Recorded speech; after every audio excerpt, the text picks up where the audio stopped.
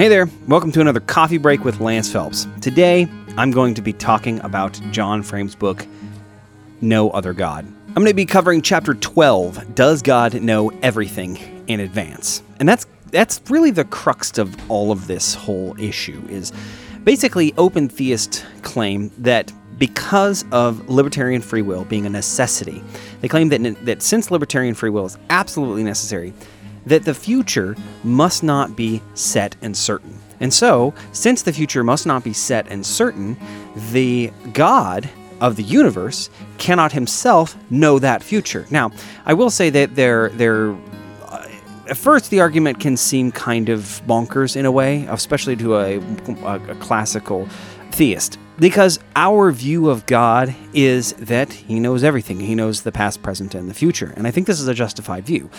But the open theist argues that the future is not knowable because the future is simply not a knowable thing. Now, this is a very important point because, again, when we approach this from a classical perspective, it is very easy to get into the mindset that it is almost blasphemous to say that God doesn't know the future. The thought is, well, if God doesn't know the future, then that means that he's much more limited. He's not sovereign. He's not even God, basically. But their perspective is not that God is weak and small, though I think that the end result of their belief system actually does make God that. But nevertheless, their actual statements are not that God is weak and small and that he does not know the future because he is basically somehow limited himself. Or their perspective is that he doesn't know the future because the future is not knowable. It's along the same lines as other philosophical things, such as, can God know a square circle, or can God know something that's absurd, or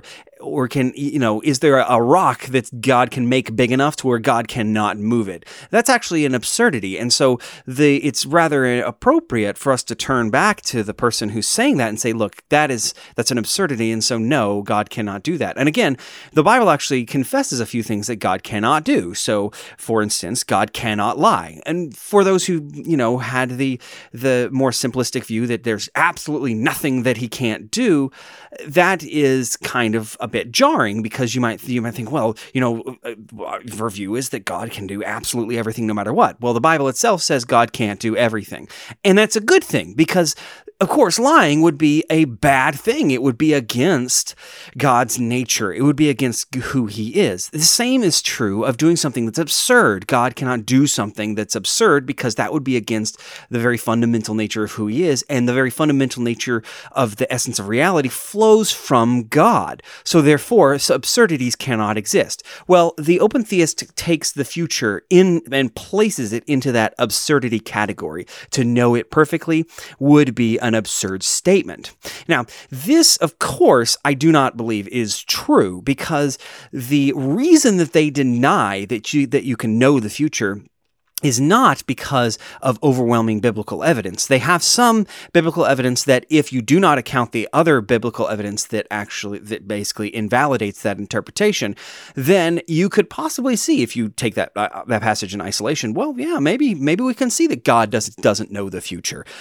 But I think that it is improper to do this. You cannot place knowing the future in the realm of absurdity, because the reason that they do that is to uphold libertarian free will. And as we saw in an earlier chapter, and I think that I'll probably re-record another post about libertarian free will and its absurdity. In fact, I know I will. I'm dealing with another series called Why I'm a Calvinist, and one of them is the failure of libertarian free will.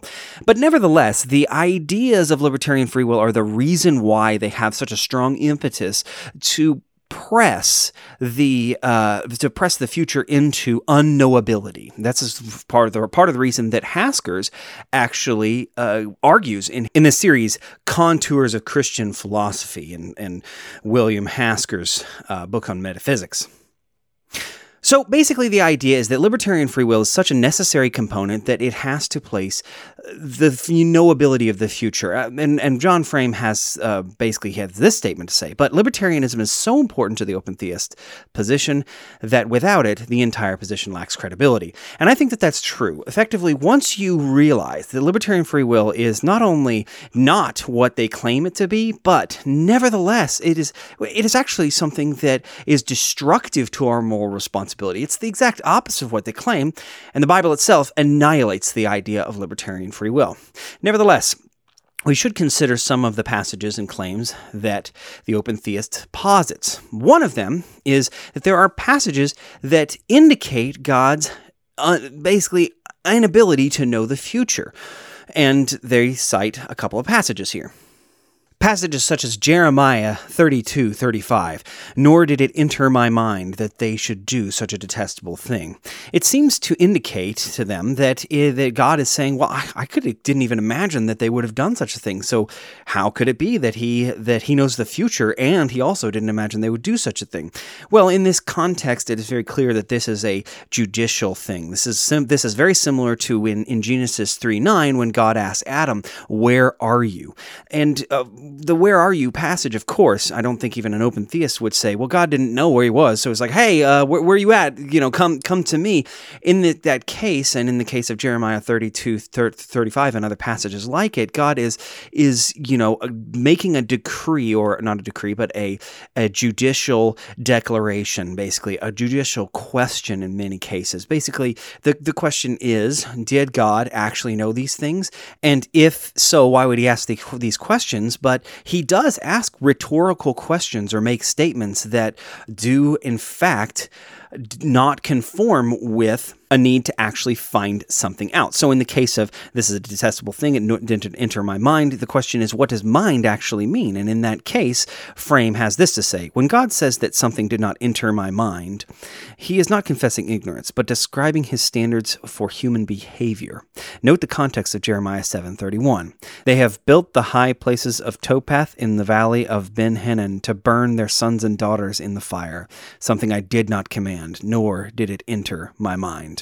And still yet in another group of passages, God seems to confess an ignorance of future events, such as, and I'm just going to go ahead and read Frame here. In the wake of Israel's idolatry, he says, I thought that after she had done all this, she would return to me, but she did not. Compare also the use of perhaps in Jeremiah 26:3, 36:3, 36:7, and Ezekiel 12:3. If the future is settled to God, how can he speak with apparent uncertainty about what perhaps may happen? So in this case, we see what can be described as God's perceptive will being revealed to us. We read about the perceptive will, and we learned about the perceptive will versus the decreative will and the differences between the two. And pretty much every theologian at some level and at some point has to bring in a multiple wills view of God in order to account for the biblical evidence that we see before us. Even the open theists do this, depending on the circumstances.